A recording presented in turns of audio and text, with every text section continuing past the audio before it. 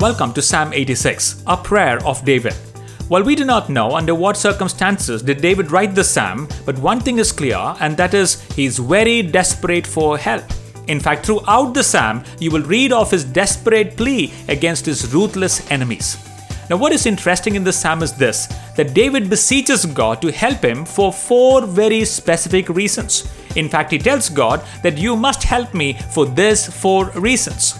Now, what are they? First one, he says, your nature, O Lord, is that of showing mercy and compassion to the poor and the needy. Your nature, O God, is that of showing mercy and compassion to the poor and the needy. So in verses 1 he writes, bow down your ears, O Lord, and hear me, for I am indeed poor and needy. Bow down your ears, O Lord, and hear me, for I am poor and needy. Here David uses an expressive language to speak of his need, of course figurative though, that God in heaven should bow his head to earth to hear his plea for help.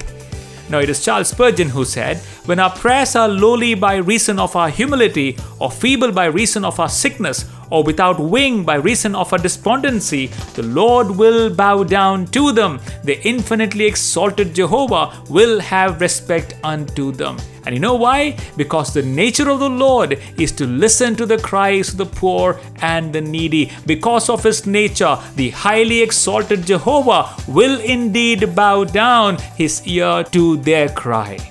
And what does David do here? He appeals to God's sympathy. He appeals to his compassion, for he knows God is gracious and God is compassionate, slow to anger and abounding in love. He knows love and compassion and forgiveness is foundational to the Lord he worshipped. And therefore, he knows Yahweh certainly will look upon his life with mercy and compassion. Your nature, O Lord, is that of showing mercy and compassion to the poor and the needy, and therefore I know, he says, you will certainly look upon my life with mercy and compassion. Second, he says, I know you will help me because you are my God.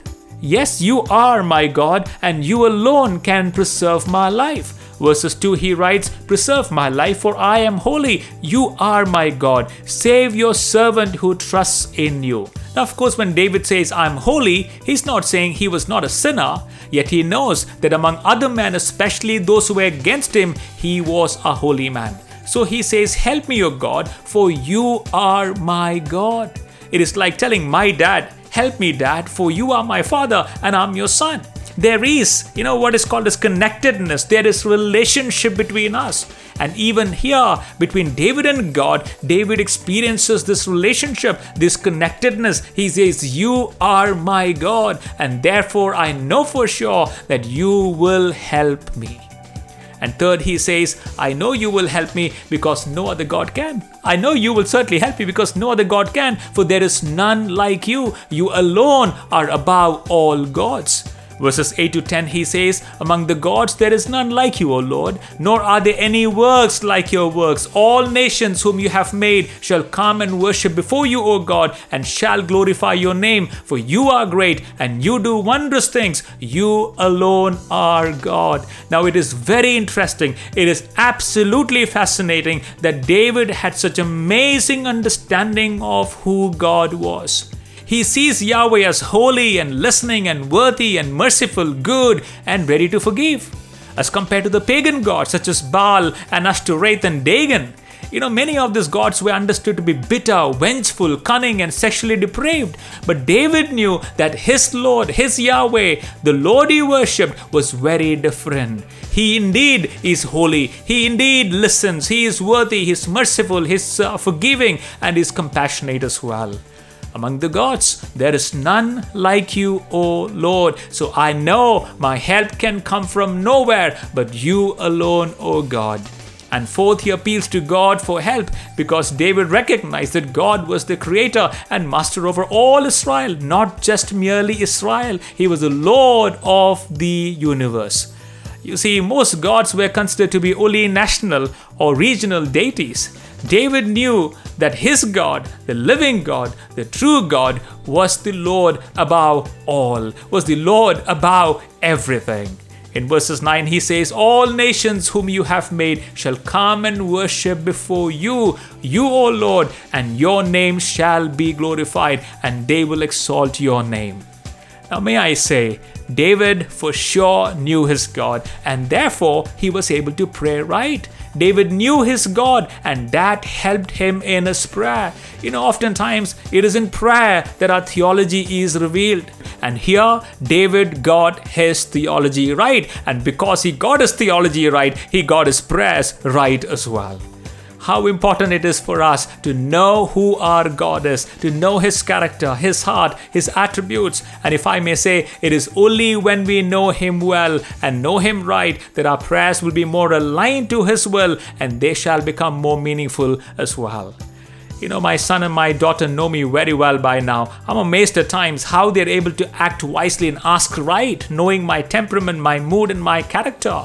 How much more must we know God, the one we worship? How much more must we know His nature so that our prayers are not shallow but deep and satisfying? Our relationship are deep and satisfying as well. It is Warren Wiersbe who said, "The better you know Him, the better you can approach Him with your needs. The better you know Him, the better you can approach Him, your God, with your needs." David knew his God, for whom love, compassion, goodness, mercy, and forgiveness were foundational, and therefore he was able to appeal to Him. He knows that the Lord he worships is not a hard-hearted, angry God. He knows that there is no other God like Yahweh, like Adonai, and He also alone can preserve his life, and it is to Him every knee shall bow one day.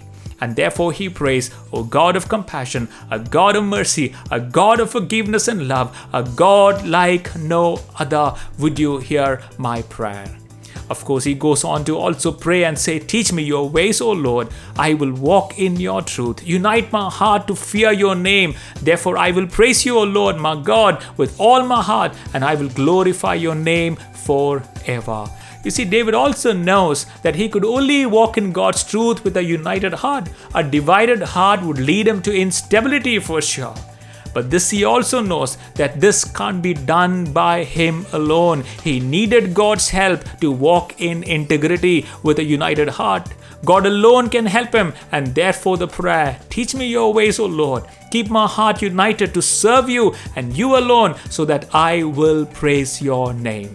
Would you take some time today to read the Psalm and get to know the God of David? Remember, the better you know Him, the better you can approach Him with your needs. David knew his God so well that he was able to pray right. He was able to position his requests right. He was able to appeal to a God who was merciful and compassionate and slow to anger and abounding in love. Shall we pray? Dear Heavenly Father, you are forgiving and you're good. O Lord, abounding in love and compassionate, slow to anger, ever hearing to our prayers made to you. For you are my daddy, you are my Abba Father. Thank you for the access I have to you through your Son and my Lord Jesus Christ. I thank you for the Holy Spirit who is right beside me and in me. So as David, I too pray this day, O Lord, teach me your ways, that I may walk in your truth. Unite my heart to fear your name, that I may praise you, O Lord my God, with all of my heart, and I will glorify your name forever. And this I ask in Jesus' name, amen.